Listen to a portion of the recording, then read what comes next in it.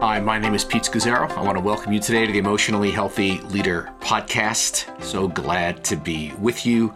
And today we're going to highlight another tool that we believe that needs to be in the toolbox of every leader in the discipling of others, especially other leaders or folks that you want to do high-level discipleship with. Now, today's title is called Why Skimming Over Your Losses Kills Discipleship. Why skimming over your losses kills discipleship. Actually, it kills a lot of things. It kills community if you skim over your losses because it kills vulnerability and openness and love. It really impacts the kind of cultures we're building. It kills people growing into spiritual maturity because you end up having folks who are not fully human, but folks who are living what's often called an over-realized eschatology. They're too spiritual and not earthly grounded. And it also kills our missional effectiveness in the world, our ability to really enter the world as compassionate men and women versus ended up people seeing us as judgmental. It really serves and solves that because it grows and matures us into real compassionate people as we absorb our own losses. So this Emotionally Healthy Leader podcast actually has two thrusts to it. One is, of course, as you listen, your formation as a leader, but it's also hoping to equip you to unleash a disciple-making culture in your ministry. I see as the primary work in Scripture for every leader is to be discipling others, feeding sheep, helping folks mature and be formed and grow in Christ. So today I'm going to share with you a 13-minute segment, once again from a level 2 training that is found in our training vault. And it's on coaching the grief and loss chart of someone. It's actually a very practical tool to really serve your intentionality of mentoring another person or discipling other people, and to move them forward in their discipleship journey, especially if you are seeking to develop other leaders. So let me give you a bit of background for where this fits in and give you a bit of context of what you're going to hear in that 13-minute segment. So we developed over the last 28 years, a course that you've heard me talk about often called the Emotionally Healthy Discipleship course. Part 1, called Emotionally Healthy Spirituality, and Part 2, Emotionally Healthy Relationships. It's really been a 28-year project, and it's about moving the church from a shallow to a deeply transformative discipleship. I like to compare it to an icebreaker ship. An icebreaker ship is used in places like the Arctic, Antarctica, to cut through the thickest of ice. And because of their weight and their design and their power, they can cut a path through 12 to 15 feet of thick ice. So then once they cut through that path, other ships can follow. The discipleship course is like an icebreaker ship. It breaks through hard ice, 12 to 15 feet thick, in what I call faulty formation in people's lives. Again, it's rightly been said that over 85% of people in our churches are stuck spiritually in their walk with Jesus. So you can actually download a free course video preview of what is this EH Discipleship course, part 1 and 2, and see a free session video. Just go to emotionallyhealthy.org/preview. That's /preview. But today I want to talk to you about a level 2 training of what it means to actually bring this to a ministry. And it's on coaching the grief and loss chart as a very practical tool. But a little background, it's part of the Emotionally Healthy Spirituality course, which has 8 sessions to it. Now, again, this course was developed to address the missing pieces in people's discipleship, especially in the Western church today in the 21st century. And so it begins with session 1, which is the problem of emotionally unhealthy spirituality, where very often people are way too active, but they don't have a contemplative or slow down spirituality life to actually sustain their activity in the world, and so end up having very much a compartmentalized spirituality of sacred and secular. Session 2 begins to get into know yourself that you may know God, and looks at King David, who was fully aware of his inner world emotionally, but he's also passionate for God at the same time. He knows God, he knows himself, but he's looking inside for how God is coming to him and how God's uniquely made him, and he knows himself and his history, and he goes forward for God and brings down Goliath. Session 3 is go forward, how our family of origins impacted us. It looks at the story of Joseph, who had a very painful past, but how God used that so that he might be a blessing to nations, and how we come from families of origins and cultures, but we're birthed in the new family of Jesus when we come to Christ. And then God takes all of our histories, and it's meant to be a blessing and a gift to the world. And then Session 4 introduces Journey Through the Wall, where the ordinary way we grow in Christ is through valleys, dark nights, and walls. It's the way that God shapes us, the way God deeply transforms us. And then that leads us to Session 5, called Enlarge Your Soul Through Grief and Loss. And actually, this tool I'm going to give you comes out of Session 5, Enlarge Your Soul Through Grief and Loss. Now, I'm going to introduce it just to give you a bit of background here, and then explain kind of what's happening in this session that will then take us to how do you coach someone's grief and loss chart? How do you help them not skim over it, but actually embrace it, absorb it, and it becomes a gift for the rest of their lives? So let me just say, again, in this introduction to the whole theme of grief and loss, that we can't grow in spiritual maturity without actually addressing it. Grief and loss are a central part of what it means to be a human being. But like the culture around us, we in the church have been taught as well that these are interruptions to our lives. And life is meant to be up and to the right. We like control. And when we see a loss come into our lives, we see it as something like an alien invasion interrupting our normal trajectory. And Western culture is bigger, better, faster. It's kind of an ascent theology. That's American spin, is God made us to be happy and rich. And our culture doesn't do lament. And so I know my first 37 years as a human being, I buried all my losses very much. I wanted to medicate myself away from them and get busy and active and solve things and fix things. I threw myself into work, even working for God, anything to avoid pain. And the church just didn't give me a theology, like most of you, a theology for anger or sadness or waiting or depression. You know, how are you? We say, couldn't be better. God's working it all for good. And we feel guilty if we're not rejoicing in the Lord always. And we think that if you're sad or grieving, you're unspiritual and something must be wrong. And so it's not surprising that over the years, most Christian leaders that I've met are emotionally numb with little awareness of their feelings. And it goes back to Western culture, bad theology, and a lack of understanding about our families of origin and how they impact us. And so it's no wonder so many in our churches struggle with even expressing grief and loss and emotions. But to hold sorrow before God, to welcome it, is central to leadership and central to discipleship. It's one of the main ways God enlarges and grows us, and grows our soul and transforms us into lovers of Him and other people. And so this session begins with introducing a theology of grief and loss, how we're called to pay attention to our pain, to feel it deeply, rather than resist it. We're to wait on God with it. We call it the confusing in between, because God's not in a rush and God's doing something. And loss and grief forces us to stop. And then the third phase of biblical grieving is we let the old birth the new, that Jesus is alive and new beginnings come. And so in this session, in the course, Emotional Spirituality, people do a Bible study on Jesus in the Garden of Gethsemane, where we see him sorrowful and troubled. We see him falling on his face to the ground and praying, Father, if it's possible, let this cup pass from me. He's not a superhero. He doesn't deny his losses, his grief. He doesn't minimize it. He doesn't blame anybody else. He doesn't over-spiritualize it. He doesn't blame himself. He doesn't rationalize or distract. He doesn't medicate himself. He's weak. He's vulnerable. He's broken. He models leadership for us. He's not proud and defensive. And so what people do is, after this Bible study, they actually fill out a grief and loss chart in their workbook, and to look at losses and disappointments they've experienced at different phases of their life, different age spans, say 3 to 12, 13 to 18, age 26 to 40, etc., and list their losses, and then what was their response to those losses at the time. And it gets them started to begin to do an integration of their losses into their spirituality. And so what I'm going to share with you right now is take you through a clip of coaching a leader's grief and loss chart. So yes, in that session 1 in the course, people are beginning to do this integration.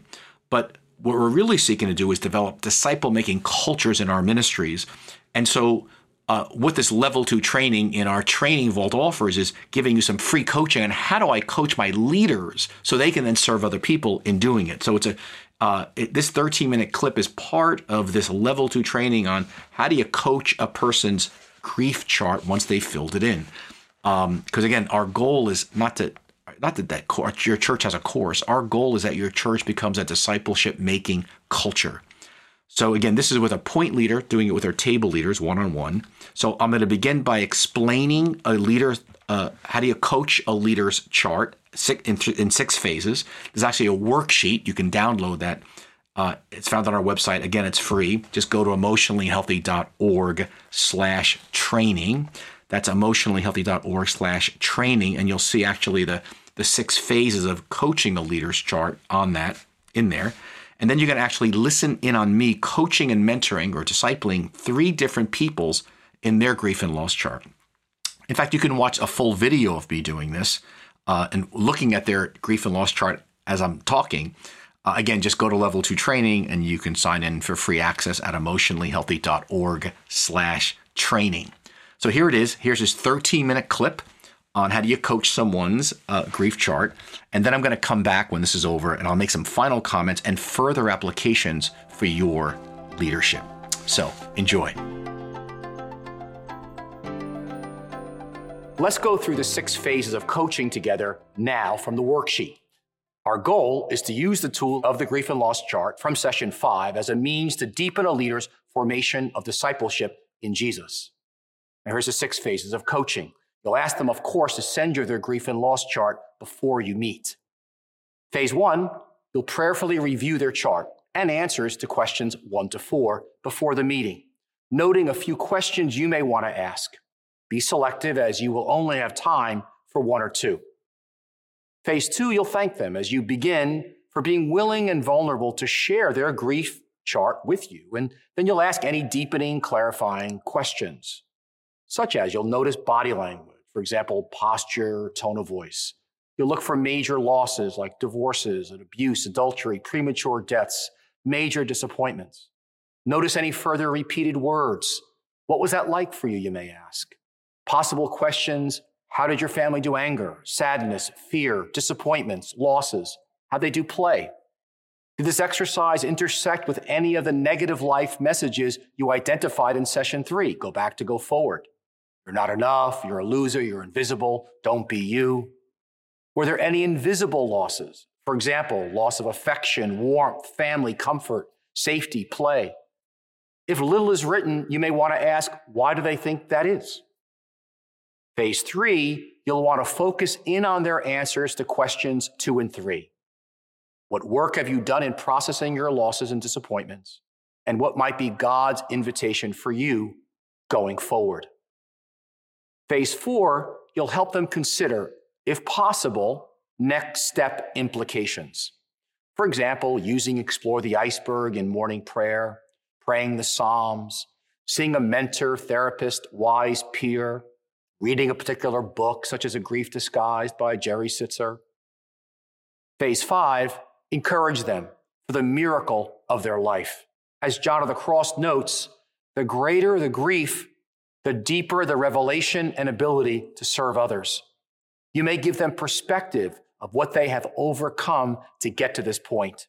Their courage, faithfulness, the grace of God, the fact that they are with you at this moment and sharing so vulnerably the pearls of their life is amazing.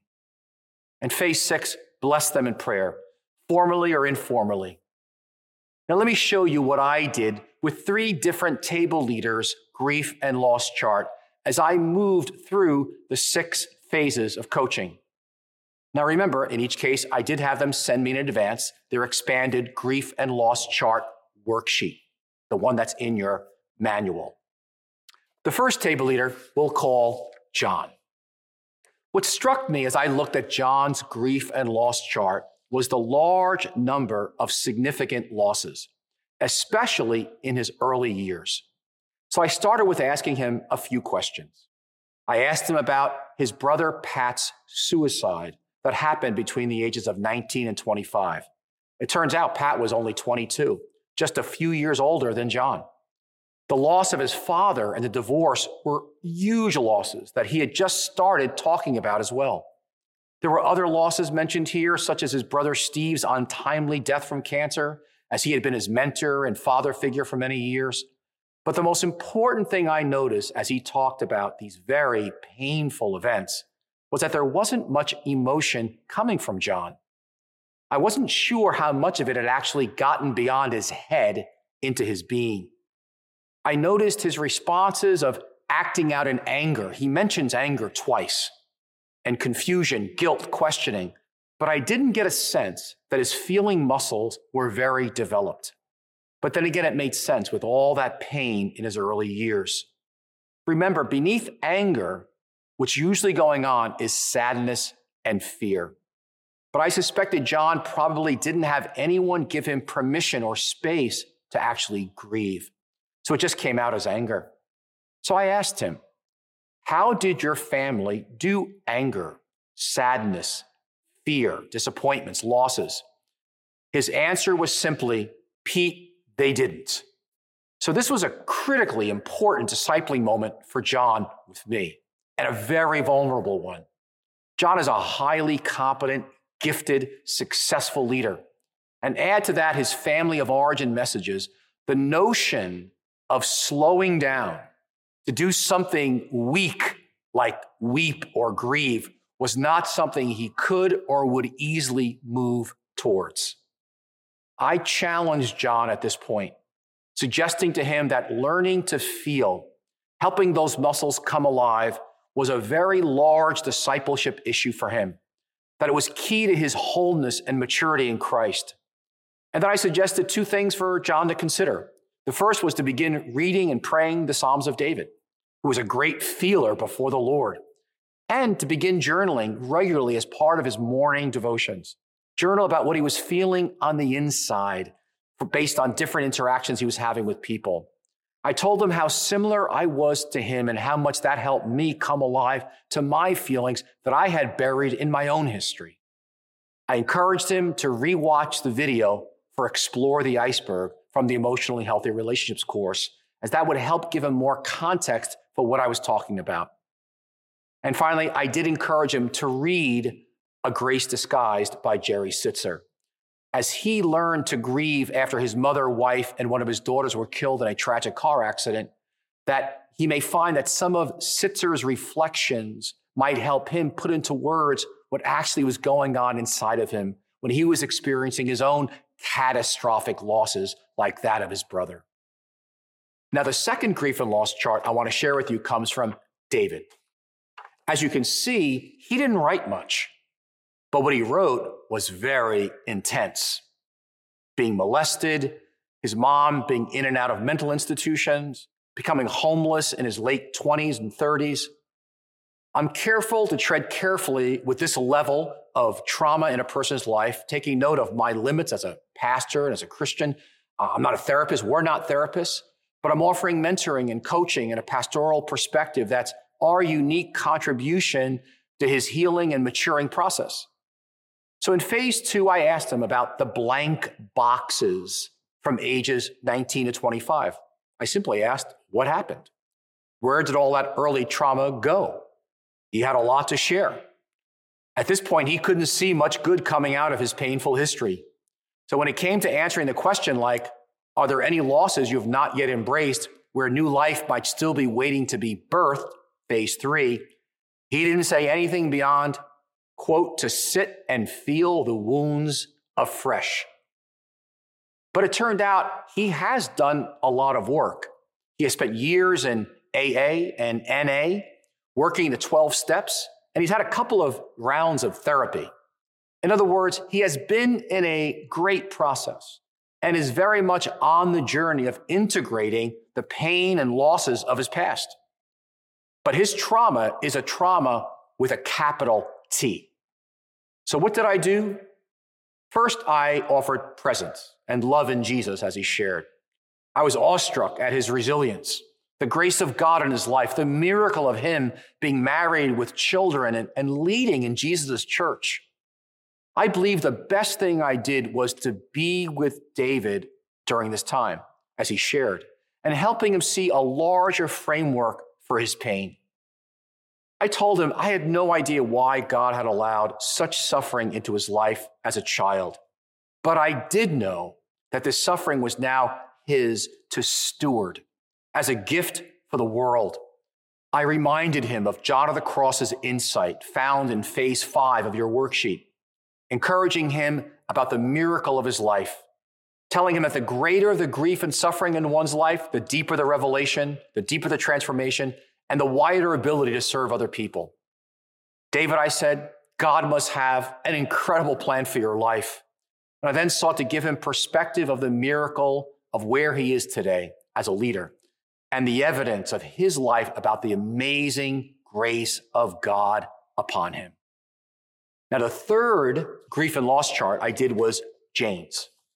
Phase 1, I was struck by the number of losses she noted in her chart and her ability to articulate them. You'll notice 3 to 12, she noted moving 4 times due to her father's job. That's pretty intense for a child, losing friends, schools, roots. 13 to 18, she notes not supported by teachers in her career as an actor. Another loss. 19 to 25, married early, divorced from abusive spouse. Her response of crying out to God.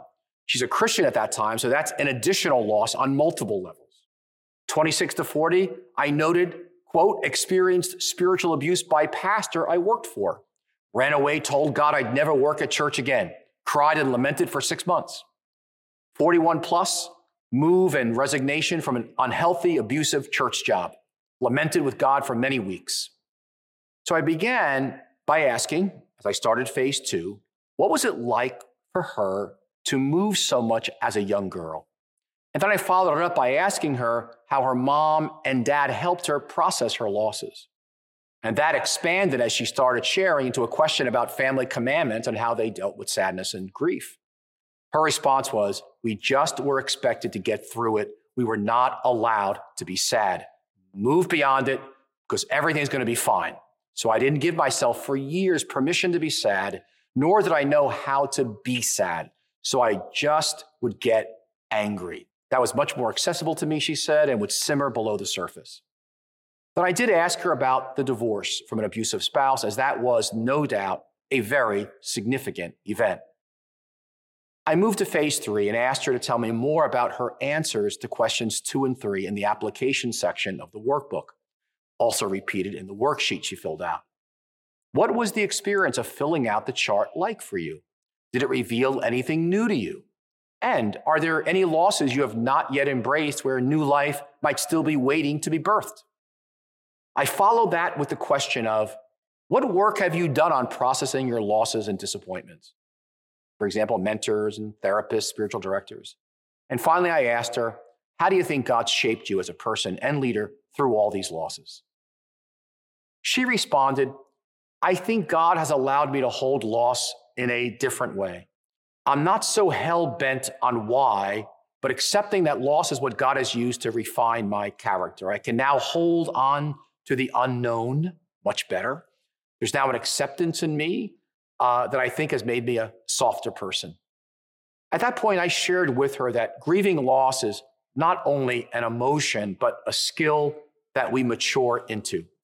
Comparing that to how a person becomes a master artist, a master musician, or a master carpenter. They begin as apprentices for 1 to 2 years, followed by 7 to 10 years as being a journeyman or journeywoman. And then finally, they become masters in their craft after 10 to 15 years. And I encouraged her that she's on a journey and she's clearly in a process. She's like a journey woman. She's learned a lot. God's clearly done a lot of maturing in her through her losses, making her a much softer, compassionate person.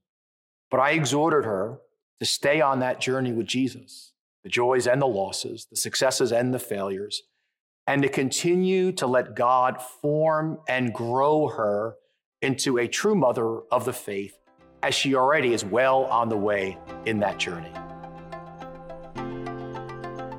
I hope you enjoyed that. Now, it takes great strength to turn towards grief and loss and not away from it. That's why it's so important that we serve and help each other in that. We allow grief to do its work in us and on us. It's the way that God develops depth in us. Certain maturation in Christ can only happen here. In other words, the darkness that comes as grief actually is a treasure because it shapes us. It creates a capacity in us to hold more of life, to create a spaciousness in us. There are just so many treasures found here. God gives us a greater revelation of himself. Again, if we allow him in, he gives us a greater revelation of ourselves. We become softer, more compassionate. Much of our false self begins to be shed. We become more truly who God's uniquely made us to be. We actually become alive to our amazing world. And again, our capacity to hold God and other people expands. But this takes faith. It takes faith and courage to move towards grief. And we're not the same when it's all over. So we chose this coaching, this grief and loss chart from part 1 of Emotionally Healthy Spirituality because it gets at feelings and integration of our feelings into our discernment of God's will, into our humanity, into our family of origin, and unbiblical commandments that often we're carrying from our histories. It helps people create a culture of weakness and vulnerability. It touches on so many issues in our theology and formation and leadership and discipleship. That's why our title is Skimming Over Losses Kills Discipleship. You can't grow into spiritual maturity without feeling deeply before God. And I trust you can see why a bit more now.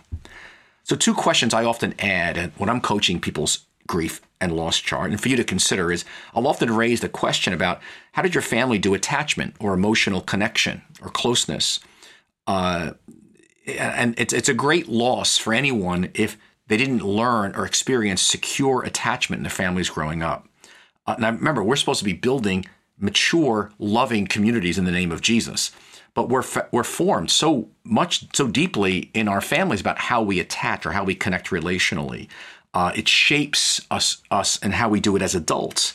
And so you may have heard of different attachment styles to describe how we grow up. Secure attachments, where our parents or caregivers were attuned and responsive to us, engaged. We learned how to connect with others and ourselves. Then there's avoidant attachment styles, which are maybe our parents or caregivers were emotionally unavailable or dismissive of our emotional world. Feelings weren't important, and so we feel disconnected ourselves from our own desires to connect and emotions, and we often are isolated. Then there's ambivalent or anxious connections where people were kind of attuned to us sometimes and not other times, and was kind of unpredictable or intrusive to us.